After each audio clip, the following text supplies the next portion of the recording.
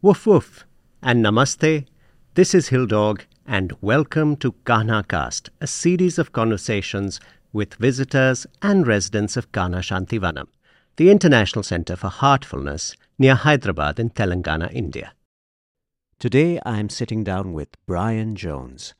Brian is an artist and he's also a heartfulness meditation trainer. He also hosts wonderful heartfulness sessions online which are available on the Heartfulness Community YouTube channel.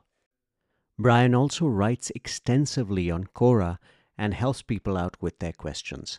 His art can be found at brianjonesart.com. Brian is also a musician and someone who has done a lot of audio and video work as well.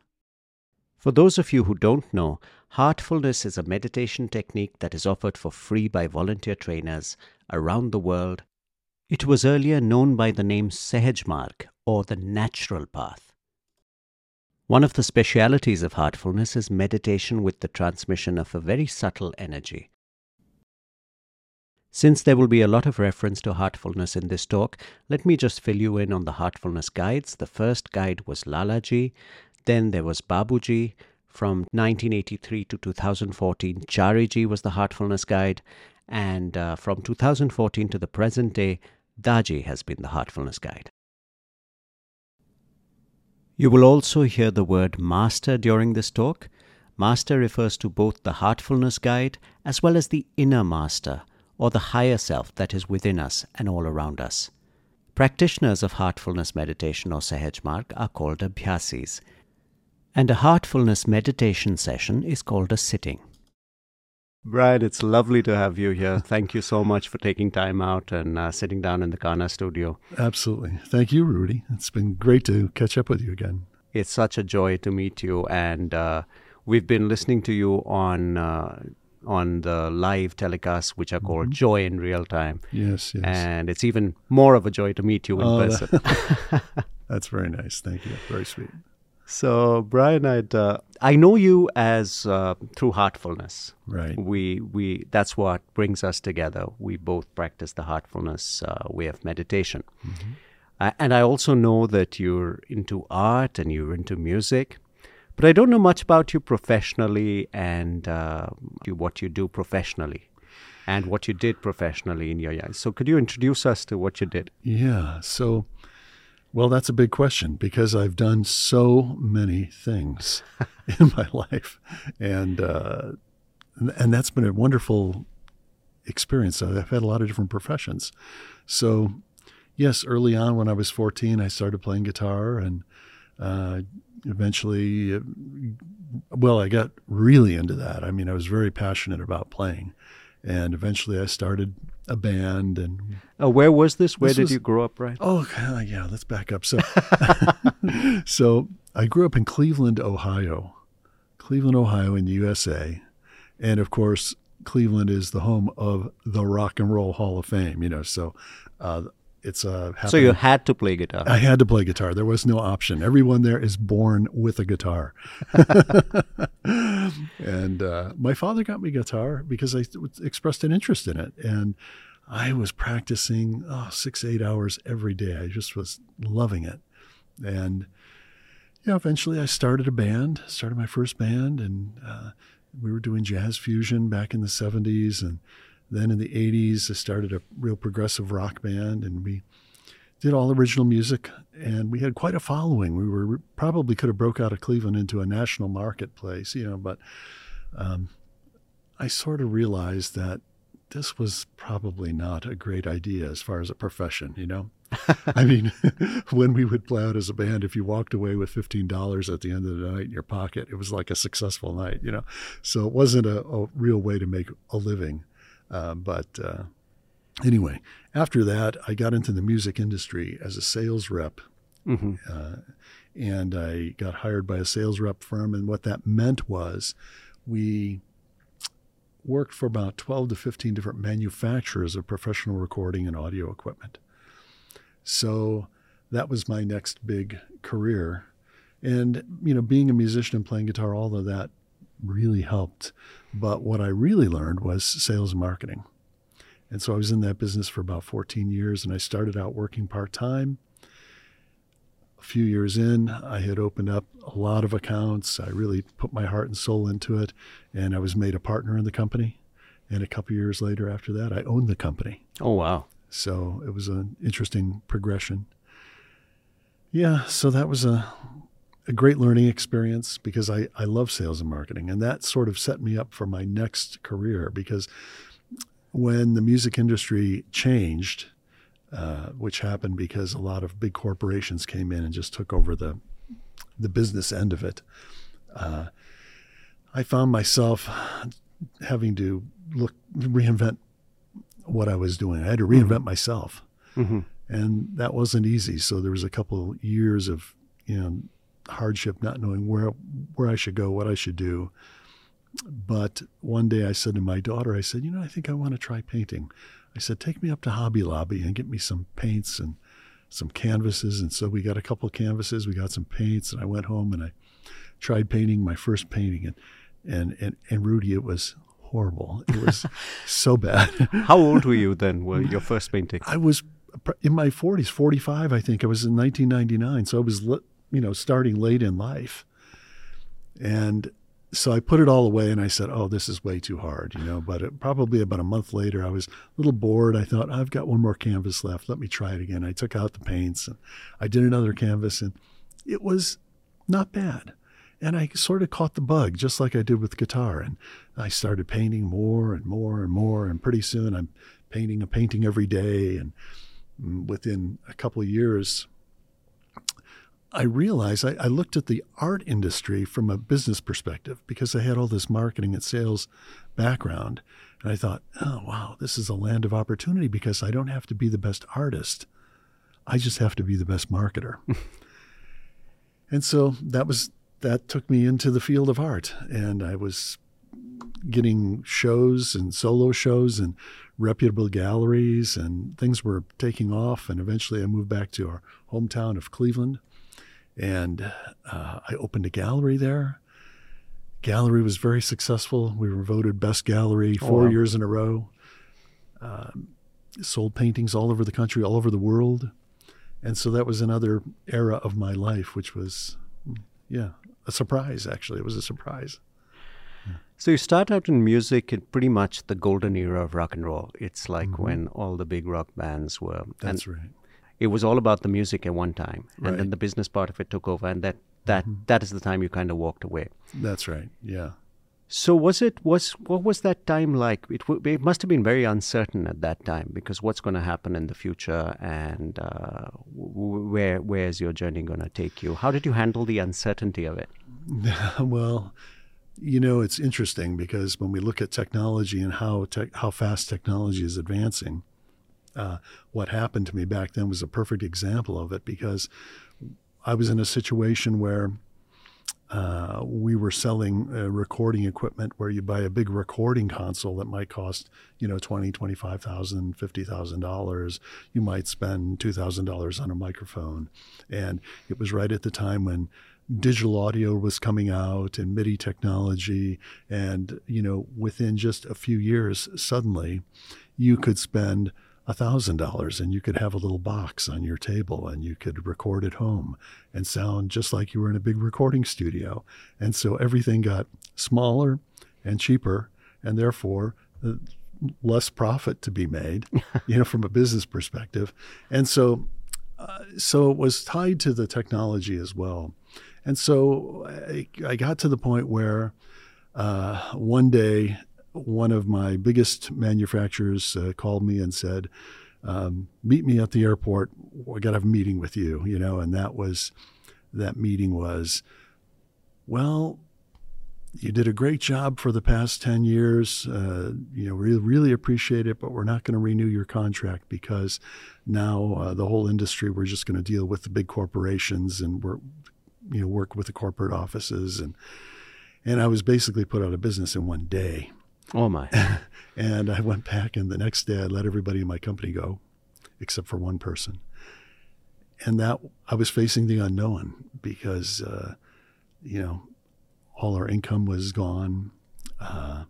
Everything I knew was now, didn't know where I was going to go.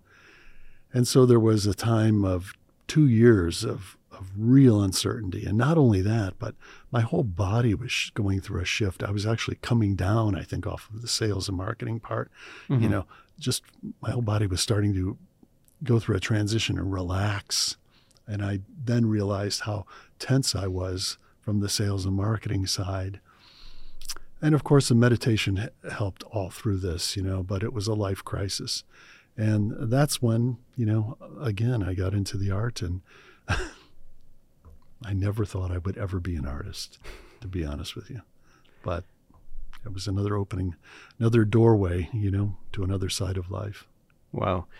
So sales and marketing, when you say sales and marketing, did this really involve interface with the artists, or were you doing sales and marketing for musical equipment? Right. I was doing sales and marketing for musical equipment. Okay. Right. So I was dealing with music stores, broadcast accounts, sound contractors, anything to do with sound and audio. And I worked for some huge companies such as, Sennheiser. You've heard the name. They're very big. Tascam was another big name. Many. So growing up, who was your biggest influence in terms of music? I mean, in terms of when you took up guitar playing, what was the kind of music you were playing? Right. Well, loved bands like Yes, loved bands like Journey, loved guitarists like Jimi Hendrix, Eric Clapton, loved Jimmy Page. These were the rock legends of their day, and of course, those were influences. But, to be honest with you, we had a local guy who Jimi Hendrix had said was the world's greatest guitarist. Wow. And he was from the Cleveland area. His name was Phil Kagi. And he got heavily into Christian rock. But he's a legendary guitar player that not that many people heard of. And he was a huge influence on me. So is his stuff available online? Can people check him out? Absolutely. Definitely in the Christian genre. But amazing acoustic guitar player, electric guitar player. Incredible. And is any of your band's stuff available online? Thankfully, no. No, it would be nice to. I mean, unfortunately, the digital world wasn't there. The internet wasn't there. Otherwise, there would have been a digital footprint. Today, anything you do, it leaves a digital footprint. I mean, right. Well, we left an analog footprint. So nothing you uploaded to YouTube. Are those kept in a vault somewhere? A vault in my basement in a box someplace.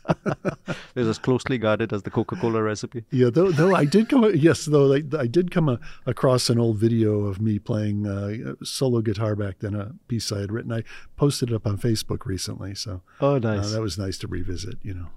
Nice. And the other constant in your life has, of course, been meditation. Right. How did that start? Was there something growing up that you were interested in, religion, spirituality? Do you find something in your childhood that may have influenced that? My father was Catholic. My mother was Protestant. So at an early age, probably around 4 years old, they would dress me all up in a nice little suit and a nice little hat, and my father would take me to Catholic church, which was this big, old, huge stone church in Cleveland, very frightening looking, and had big wooden doors, and you'd walk in and you could hear the echo, and you had the stained glass windows and the big altar with its golden chalices and everything. It was a little daunting, and I just innately knew this was not for me. And so at age 4, I used to beat my hands and feet on the floor every Sunday saying, I'm not going. And I like to say I left the Catholic Church by age 5. So that wasn't it. But I did have an inner longing for something. And eventually we got, this is sort of interesting. In the Cleveland area, the American Indian movement got its start. And they used to have their what were called powwows right up the street from where we lived. And we went up there. My father got to know them, and we would go every Sunday to their powwows, their meetings, and we got to learn some of the dances of the American Indians and got involved in that. And that was really exciting and interesting for me. So I was really young at the time. I was probably maybe only 8, 9 years old. So that was quite an influence. But where it really shifted for me is my father started me taking Aikido, which is a form of martial art. And the teacher was the first person to bring it out of Japan. And I was 14 years old, maybe 12 years old. And what happened was Aikido is all about using the mind. So you would flow this ki energy through your body, and you can do amazing things with it.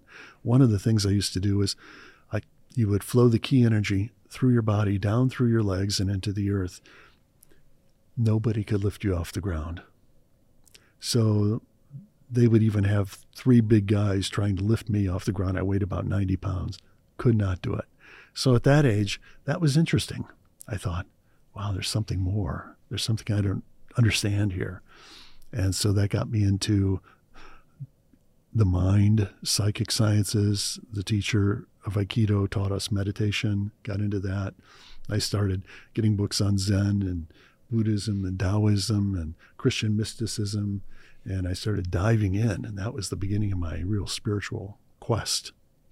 And what was the response of people around you? I mean, you were interested in these different things, and your father's a Catholic, and your mother's also Protestant. Was she also devout? Would she go to church often? No. She did take me to church for a while after I left the Catholic Church. I migrated over This one's better. I migrated over to the Protestant for a while, and that was kind of fun because we had a Sunday school, and there were other friends there, and we got to go up and play the organ, and it was more fun, but that didn't last long either.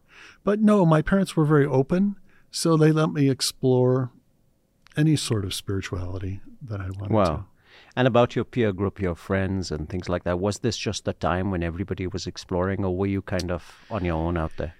I'd say at the early age, I really wasn't sharing my search with others, with friends. It was more playtime.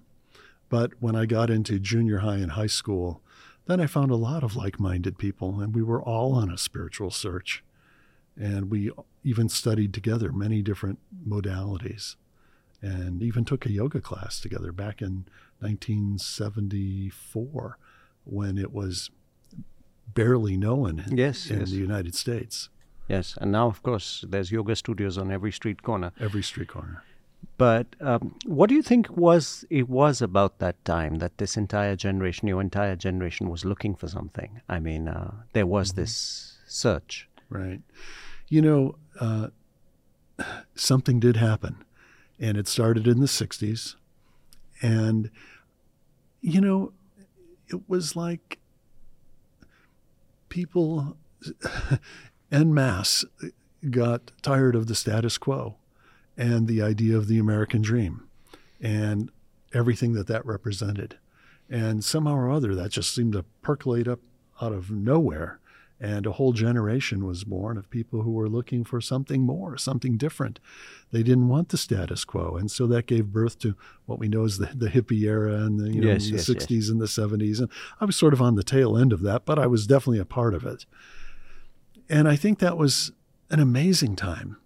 And even with the band and the music and the bands and the Beatles, for example, and the Maharishi and, it opened people's minds and hearts to being free, thinking freely, dressing freely.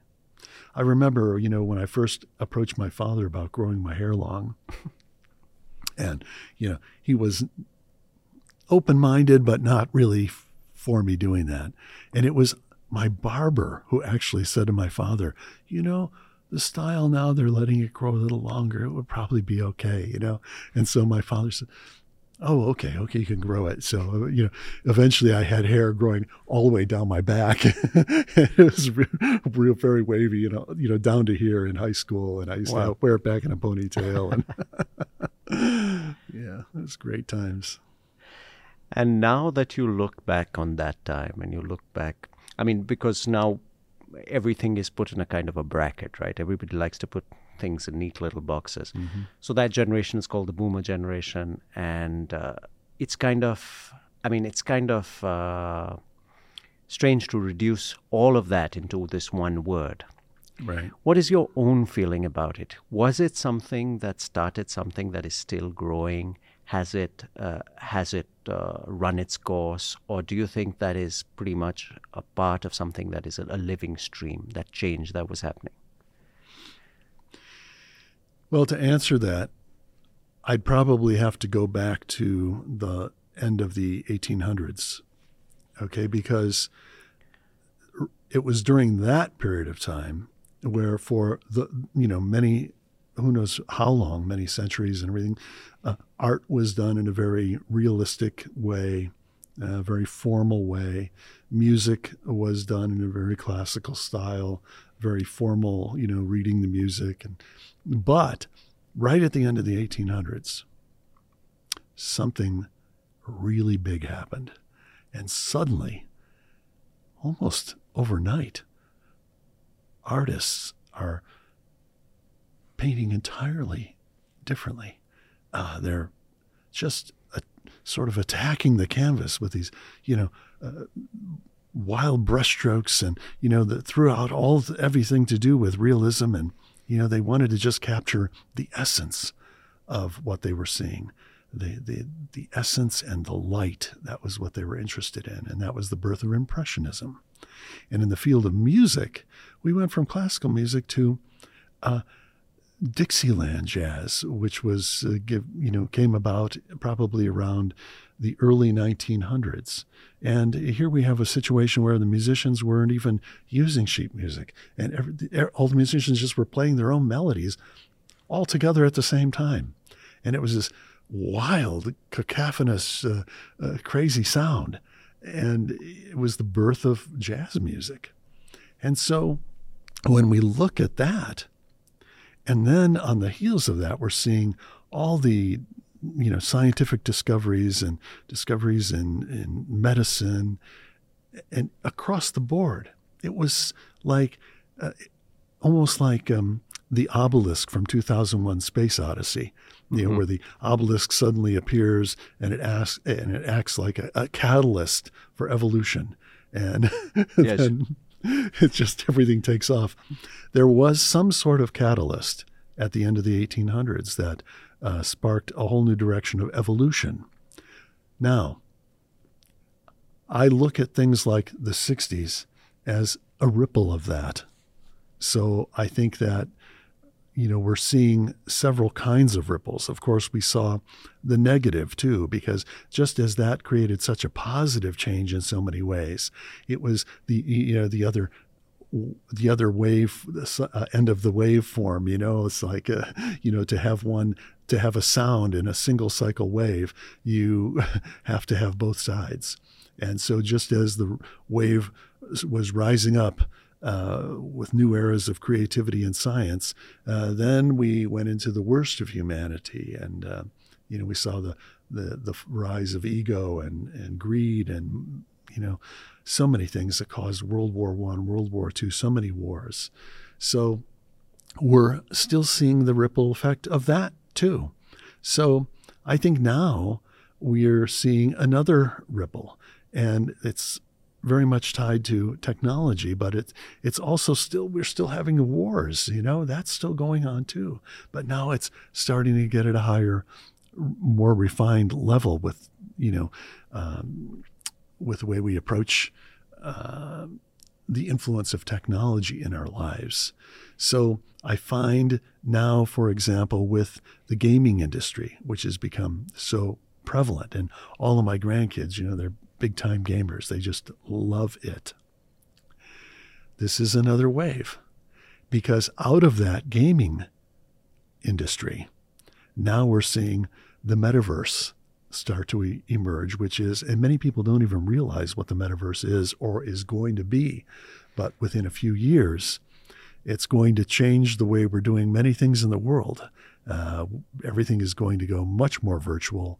Our interaction online is going to become very different than the way we know it now. So anyway, to answer your question with a long answer, sorry. No, but yeah.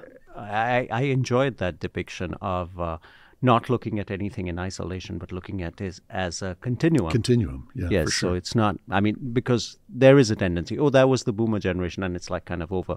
But it's not. It's very much a part of what is happening right now. Yeah, there's really less and less of black and white and just infinite shades of gray, I think, Kind of like your beard. Thank you. My beard is happy with that. It has never been compared to life, and it's part of the continuum. So, Brian, I wanted to ask you the martial arts. You start with the martial arts, and you have a little inroad into mysticism in a way, because there's a meditation practice. So there's Eastern thought coming in through that Japanese martial art. That's right. How do you take it further? How does the young Brian take it further then? Okay, so I had a very profound experience when I was about 15 years old, because I was doing my own practice of Zen, where I was bringing my mind to the present. You already started doing some Zen. Yeah. But just from books and things. This was after the Aikido era was over. I was continuing on my own, and I was just reading from books. And so I was kind of doing what we now know as mindfulness, where I would bring my mind to the present moment, and then I catch myself, bring my mind to the present moment, catch myself, bring my mind to the present moment. And I did that as a pretty intensive practice. And I had an enlightenment experience. One day I was riding my bike. Make a long story short, I had almost like a Zen koan come up deep from within me. And it was something like, you don't get something from nothing. And I'm riding further, and this deep vibration comes up. You don't get something from nothing. And it repeated maybe 20 times. And I remember riding, I got to the top of this small hill, and it repeated one more time. And it was as though my mind inverted on itself and flipped inside out. And suddenly my mind completely dissipated. I had no mind. I had no thoughts. And literally, I knew everything. It was like a state of omniscience. And I was 15. And I knew, wow. And somehow I could perceive to myself, maybe this is that enlightenment experience that I was reading about, but I didn't really know what to make of it. And I couldn't really talk to anybody about it because it was just so profound. But for the next week, I had no mind, no thought. Go to bed, nothing. Wake up in the morning, zero. But after a week, thoughts started coming back to me, and, life started up again. But the problem was I became a horrible student. And the reason was that I now had experienced that all of us contain all knowledge within us. And so in school, having to revert back to the teacher pointing to the blackboard and, read chapter 5, it seemed like I was going into the dinosaur era. And I just couldn't relate. And I became a horrible student. And I also got involved with partying and drinking and everything. Everything went downhill for me. And so it wasn't good for me to have such an enlightenment experience at that age, especially without a guide or someone I could talk with, So anyway, I went through some hard times with that, went through the drinking, partying phase, which lasted many years. And by the time I was 18, I was really in a place where I was down and out, desperate. And I found out about a woman named Grace who was teaching a type of meditation. And I thought, all right, I'll check it out. So I called her and went to visit her. And she introduced me to what we now know as heartfulness. Wow. And she was the first, I think she was the first preceptor or trainer in North America. And her and her daughter had spent a lot of time with one of the masters of heartfulness, Babuji in India. They would stay with him. And so this is how I got into what I'm doing now. And we had our first 3 meditations, of which I didn't feel anything except a lot of thoughts. Mm-hmm. And I didn't go back for a year after that.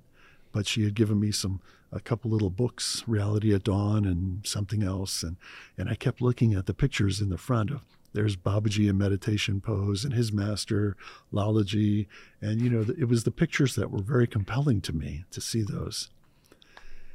And eventually, about a year later, I did go back and have a sitting with her where I did have a very profound spiritual experience. I just stood up after the sitting and I felt weightless, and I was outside my body.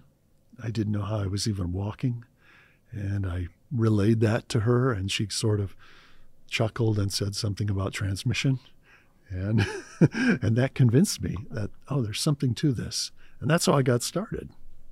Wow. So since I was, that was 1974. So I've been doing it all this time. It's almost 50 years now.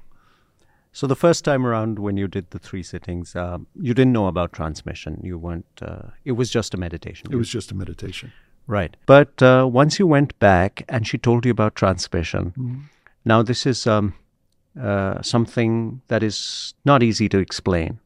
How did you explain it to yourself? Well, Rudy, I don't think even to this day I can really understand it, to be fair. Okay. So I wasn't trying to wrap my head around it so much as I was just exploring it and in a state of wonder about it. It was something I was experiencing. And I was taking sittings from Grace then regularly, and from her daughter, who was also a preceptor, and the experience I was having were incredible, And for me, I'm a science-minded person, so I have to have proof. Sure. I'm not into believing things randomly. And so this was delivering the goods. And here I am sitting talking with you all this time later, and I'm more amazed than I've ever been. Wow.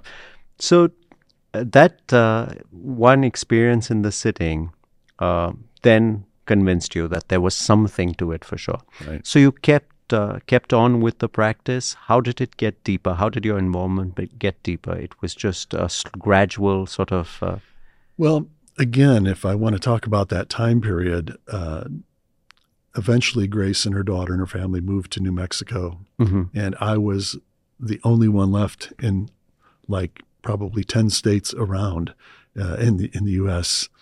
Because in those days there were only about 33 people in the entire North America that even knew about this. Wow. And there weren't cell phones and there was no internet. So it was, you want to communicate with someone, it was either a long distance call or you had to put a letter in the mailbox. And so I was pretty much on my own. And during that time, I was having a lot of profound experiences of transmission. And I'd go up to the mall. I was just a young guy. I'd go up to the mall and I'm just, going to have a little lunch or something. And all of a sudden it felt like Niagara Falls is pouring through me, And what was I to make of that, It was incredible. But I figured, Babuji must have thought, well, he's the only one there. We got to use him. Probably not our best candidate, but let's go with it. Wow. So coming to Babuji, when did Grace introduce you to Babuji? He's the guide. You saw the pictures, of course, in the books. But Right. What was your reaction? Because Well, the amazing thing is the room we meditated in, which is a very small room with a bed on one side and a chair and a little dresser. Babuji had visited Cleveland 2 years before I started, and this was the room he stayed in. oh wow, And so there was a picture of him there, and she had mentioned, "Oh yeah, Babuji, yes, he stayed here," and so I knew about it, but I knew about Babuji, but I didn't really know much about Babuji. And it wasn't until maybe 6 years later in 1980 that by that time I had met my wife-to-be, and we heard that Babuji was going to be coming to Europe, to Germany. And we were really poor at the time. We didn't have a lot of money, and we took all kinds of odd jobs that we could. I was painting houses. My wife was cleaning houses. We did whatever we could to scrape up the money to get a plane ticket to go to Germany and to meet Babuji for the very first time. So in 1980, that's exactly what we did. We went with a few friends of ours, and that first meeting with him was, wow. What was that like? Where did you meet him? So he was staying at someone's home. And, you know, to really tell the tale, which I should do, we were still kind of like pirates, you know.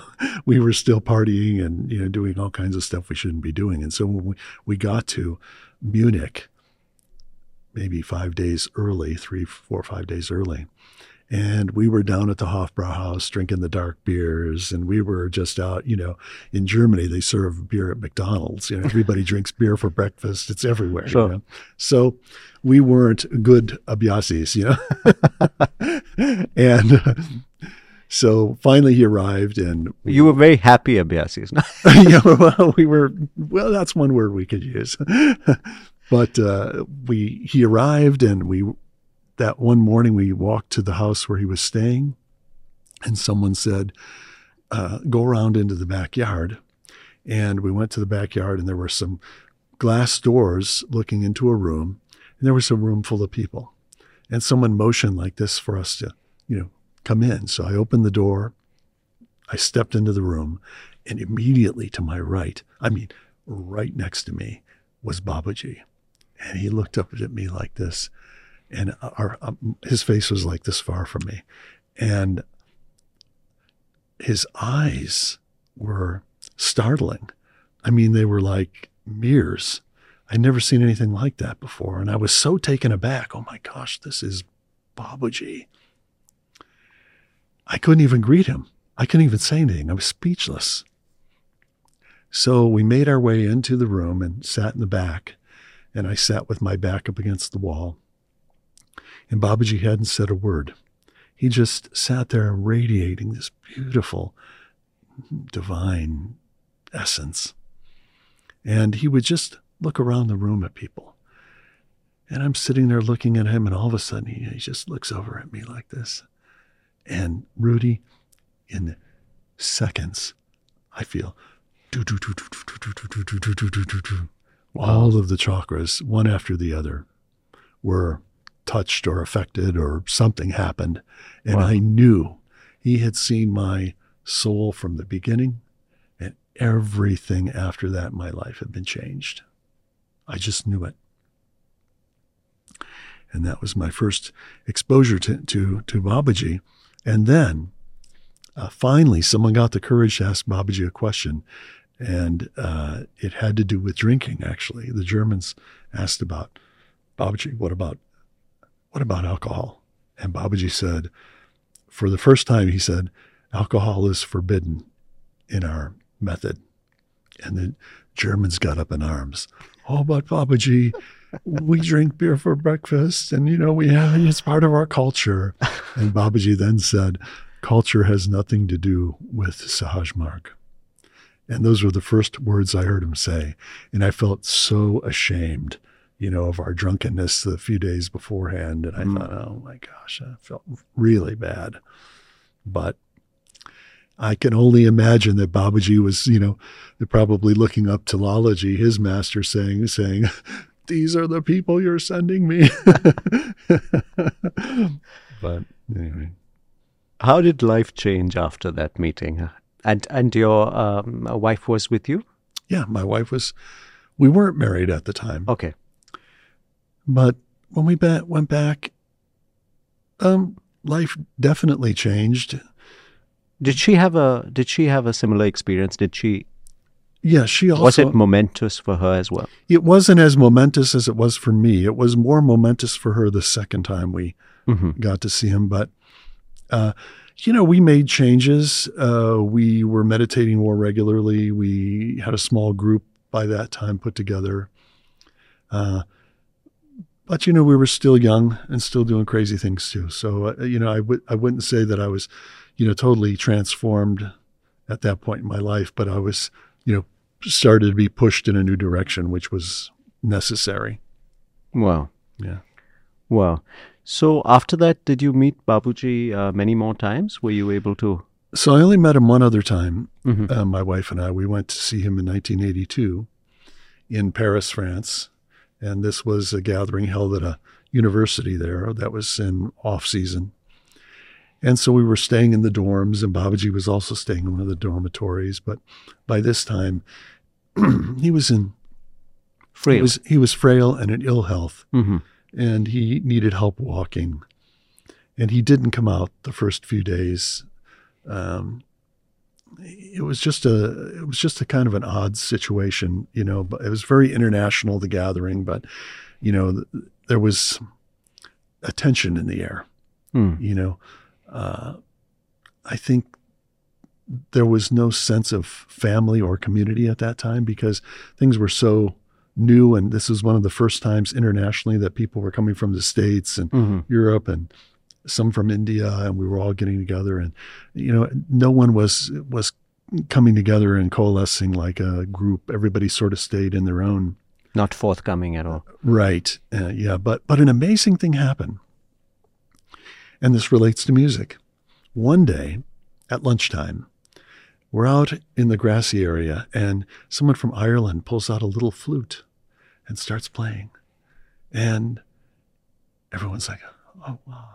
They start to gather around, and someone finds a guitar or something and starts playing guitar, and oh wow, it was really great. This is exciting. And so somehow it was agreed that let's have a musical concert with whoever wants to perform. So we arranged for 2 nights later at the auditorium, everybody just come down spontaneously. And we all gathered there in the auditorium. Now, up until this time, Babuji hadn't even come out. Okay, so that night we gather in the auditorium, and it was the most incredible experience. People were getting up and playing guitar or singing in different languages and performing together. And one woman got up and was just using her voice as an instrument. And one guy got up with his guitar and he was from France, and he was playing some blues song and singing in French. And somebody got up with a harmonica and was playing, and people just joined in. And it was this beautiful musical experience. And it just created such a sense of camaraderie. And the next day, everybody's smiling and, greeting each other. And that day, Babuji came out. Wow. I think he felt like, oh, wow, the family's emerging, It was nice. It was great. Nice. It's unfortunate that we don't have tape recordings, or somebody must have recorded that evening. I don't know. No. But I have being a musician, I have an expression is that the best jams never get recorded. Sure. Yeah. Sure. That's what makes them so good. Absolutely. So I wanted to ask you, as you said, a scientific mindset and growing up in Cleveland and also, going to church, and the idea of having a guru isn't easily accepted, especially in the Western world, even today. And back then, I guess it was pretty much the same. Yes. So how did you make your personal sort of peace with the idea that I have this person? Or was he just like a teacher in the beginning and it changed over time? Yeah, I would say he was just I would say probably he was a teacher. I didn't really know. I think I didn't know how to process Babuji, to be honest, to be fair. It was just something, I was on a ride and something was going on. I have no idea what's going on, but it seems to be coming from this fellow. So I'm going to stick with that. And that eventually, I think that just like any relationship starts when you first meet someone, and, it's hi, hello, shake their hand. And then after you get to know them a little bit, you hear about their family and you start to warm up to them and you start to have a friendship. And then, once you really get to know them, you have experiences together, it starts to become more profound. And eventually, especially between a man and a woman, might have a marriage happen. And I think that it was sort of like that. I don't know when there was, or if there was a day that I fell in love with Babuji. And it's just love started to be there. Mm-hmm. Yeah. And once you are in love with Babuji, it must be very difficult to handle his passing. 1983. Oh, How did you handle that? oh. So this is a great question. So I'm ashamed to say that even by that time, I was still partying somewhat and drinking somewhat, and going out with friends and doing all of that. And I remember, I was out with friends drinking, and the next morning I got up, feeling terrible, and the phone rings. And it's one of the Abhyasis telling me Babuji passed away. And I was just absolutely, I was in shock, actually. And shamefully again, my first thought was, oh my gosh, have I lost you? Have I lost you, Babuji? And so I immediately went to my sofa and I sat down and closed my eyes to see if the connection was still there.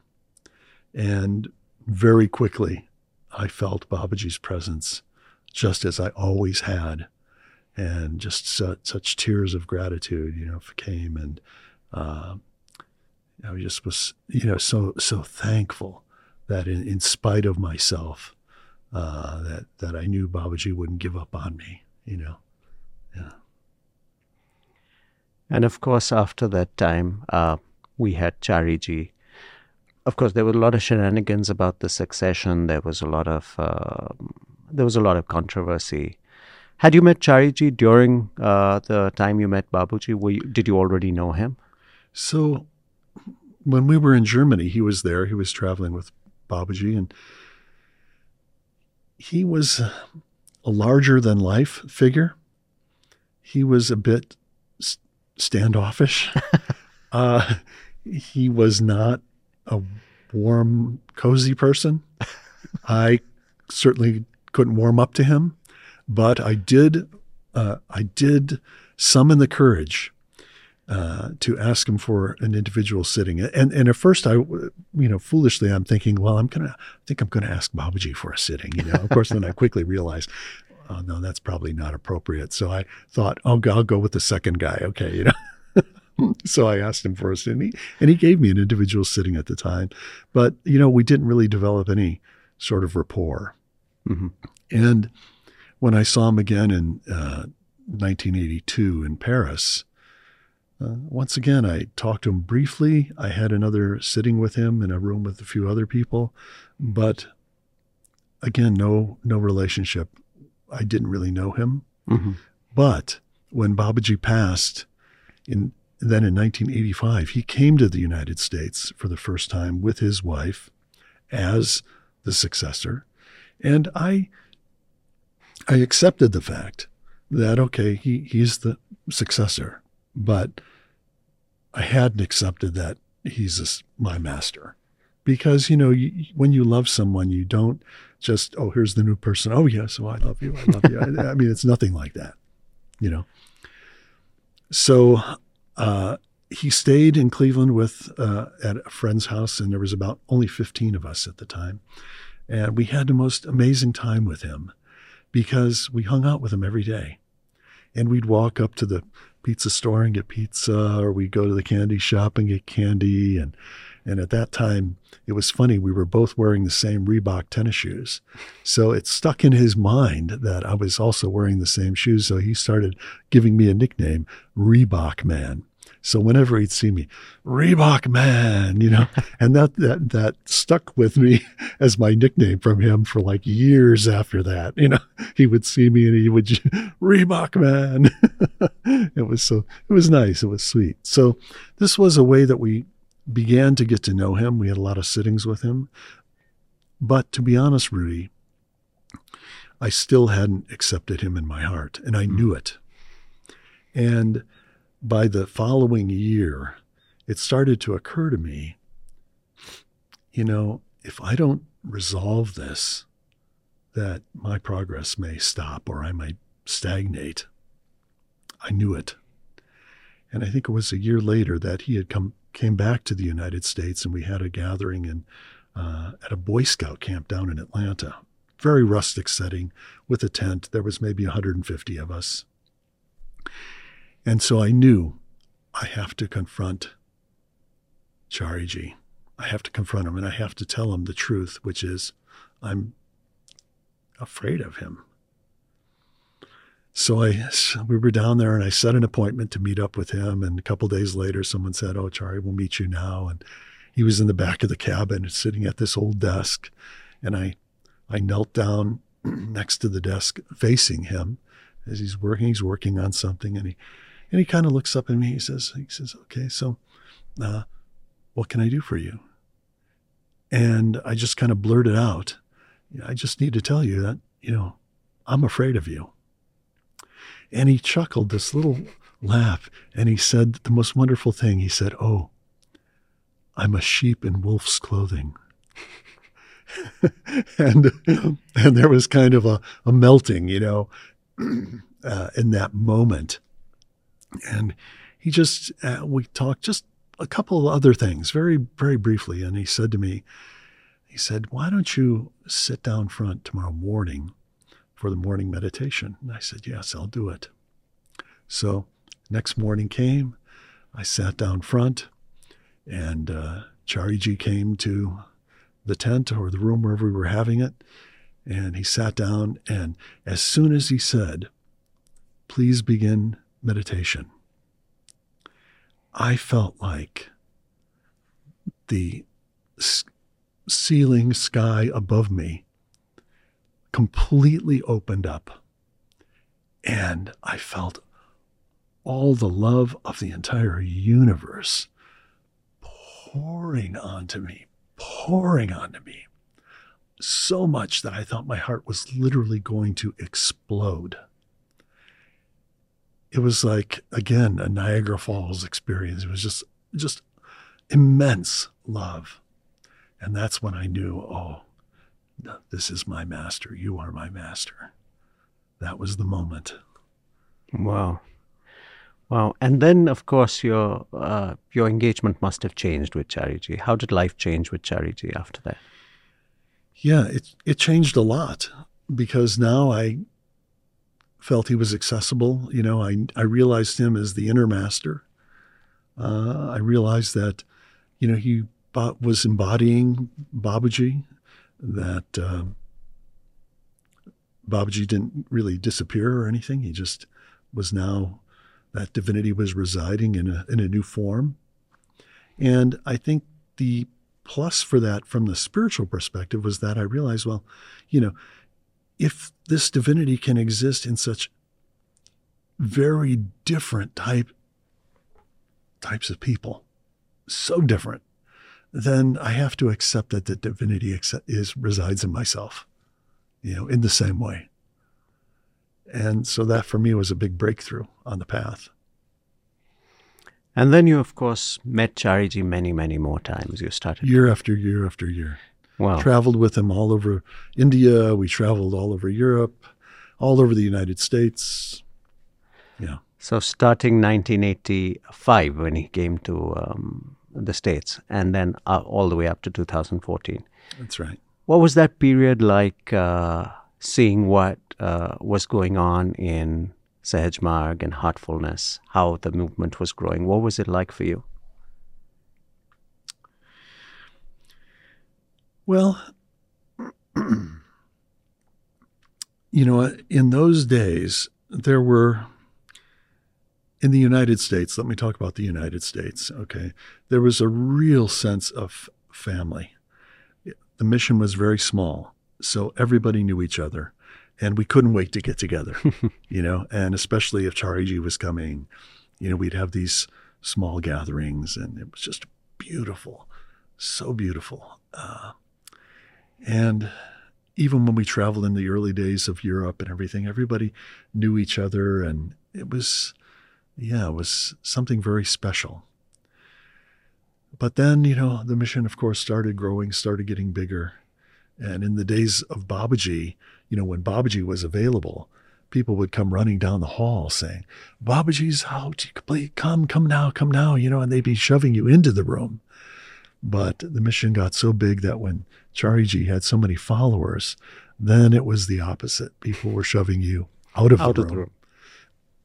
the room. That was a little more difficult to take, but there was nothing that really could be done about it.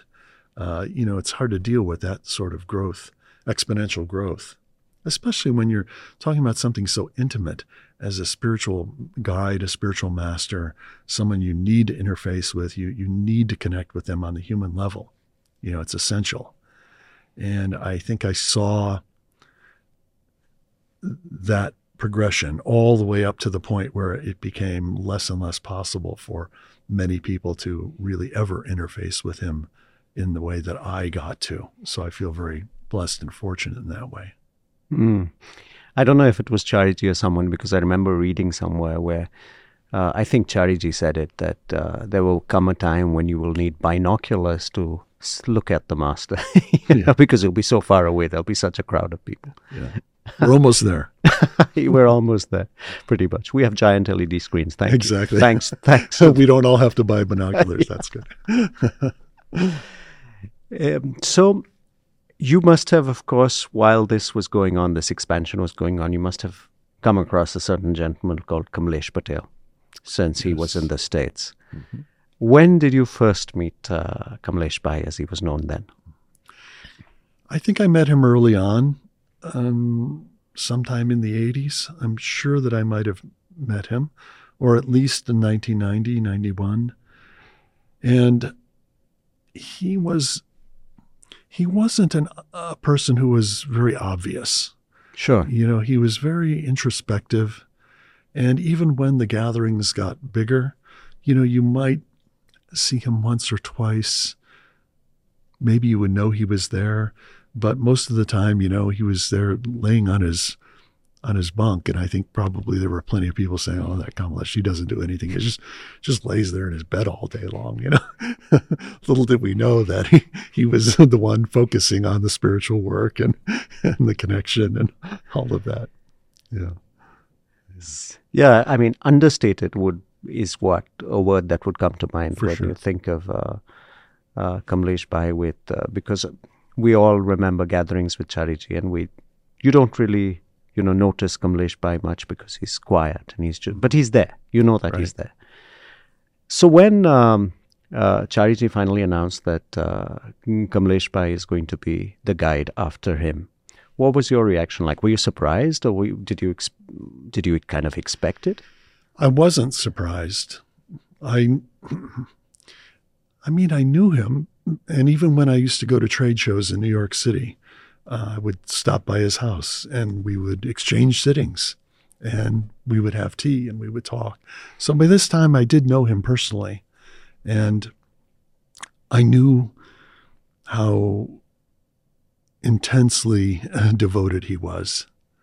And I knew from the sittings that I had with him that he was a very deep spiritual person. So it didn't surprise me.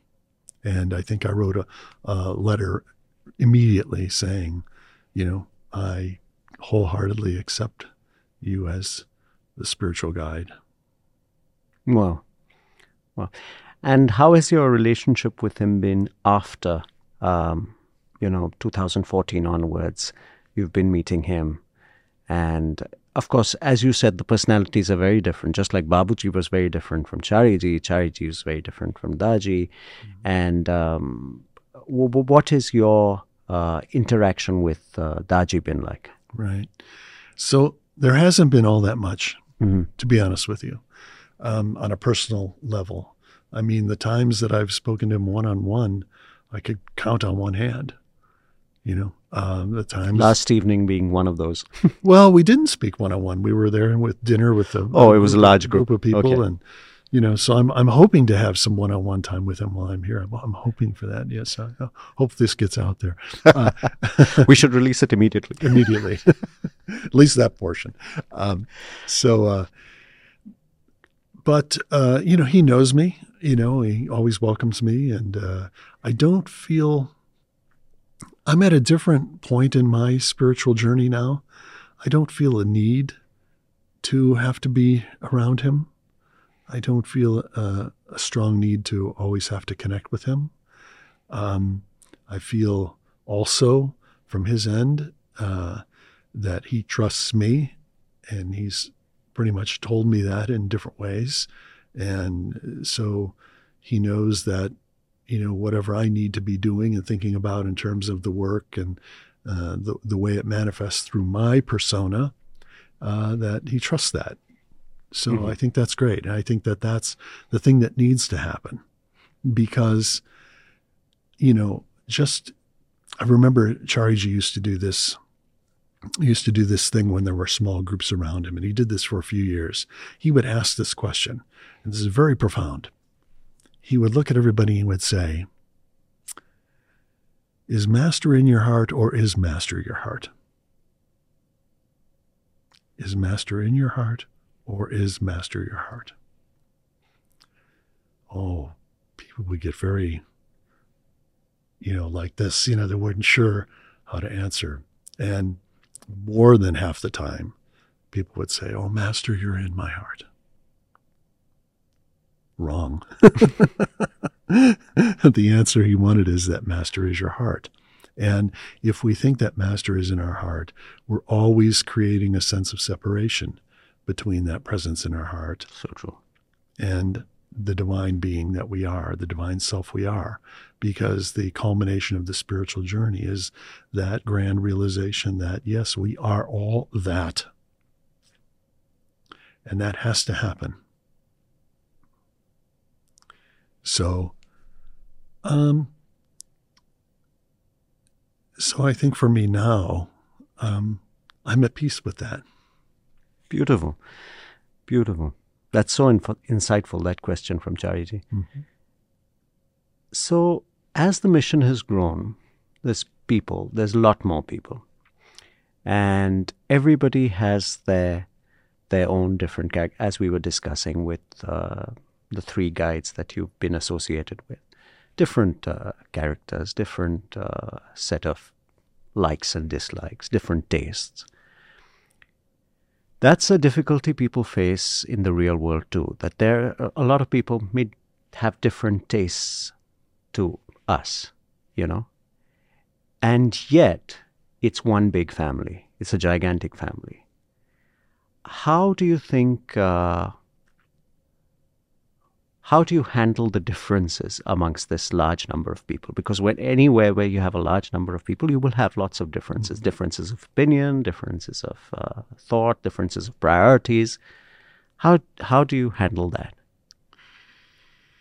Well, I don't know if I'm handling anything. It's it's more that, I sort of enjoy the differences, and I enjoy hearing the different perspectives from people and what they feel heartfulness means to them and what it is. Also because it changes over. In one person, a person changes his opinion so many times. The journey is like that. I mean, absolutely. The opinions I held 20 years ago would be so different from what I hold now. Yeah, exactly. And same for me. So I'm probably,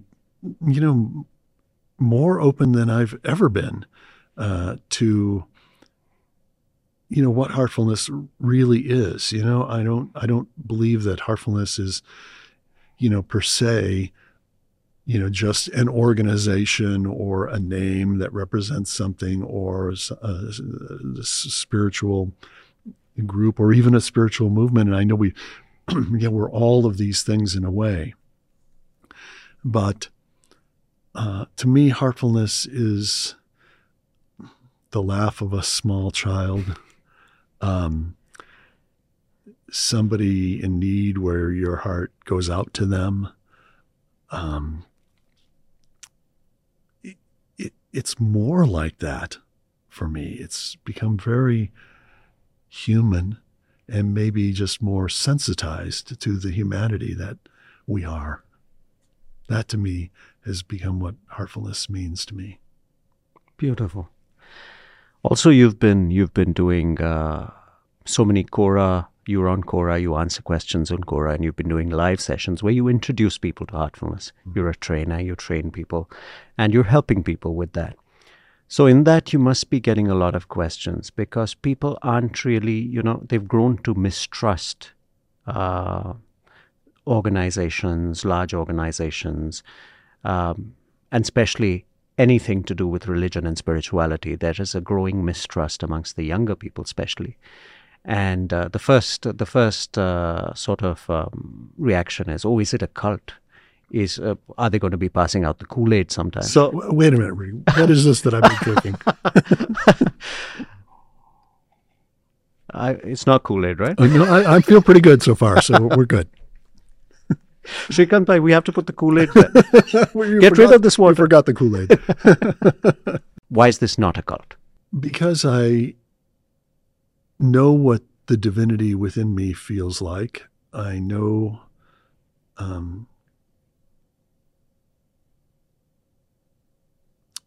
that I experience that sense of connection. I experience it with others. I don't have to give it a name.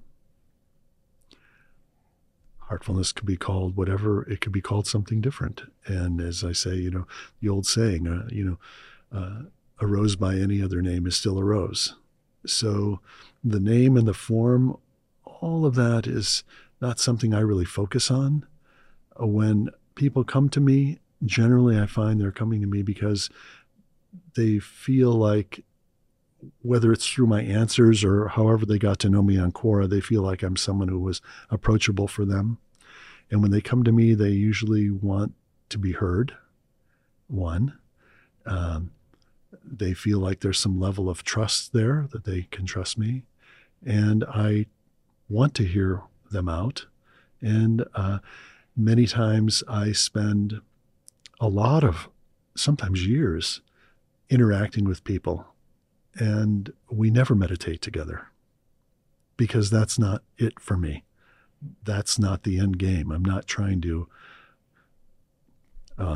sell anyone on meditation. I'm just here to listen. And if they are hurting, if I can be a sounding board for them, if I can give them any tips or guidance, then that's what I'm supposed to do. And eventually, if they want to meditate, I let it come from their side. Wow.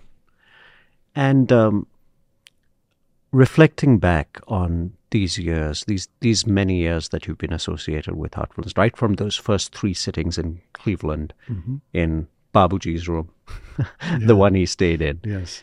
And where you didn't feel anything, but you got the books and it was... But then you got associated. And if you look back at the Brian before those 3 sittings and Brian today, what do you think has been the one, not the one, what do you think has been the major change? I think I know less and less who Brian is. And happily so. Wow. That's lovely. It's a relief. That's lovely. Thank you so much, Brian, for sitting down with us. It was such a lovely conversation. We could carry on. It's been an hour. But wow. We could carry on. Perhaps we should sit down some other time as well and discuss the more important stuff in the universe, like music and rock music. Of course, and espresso. Yes, exactly. Things like that, yeah. Exactly. But thank you so much for sitting down with us, and it's been wonderful. Yeah, my pleasure. Really enjoy speaking with you. So that was my conversation with my dear brother Brian. I hope you enjoyed it as much as I did. To hear more such conversations, please subscribe to this channel. And also you can find us on Spotify on the KahnaCast channel. That is KANHACAST. Thank you for listening. This is Hill Dog signing off. Namaste and woof woof.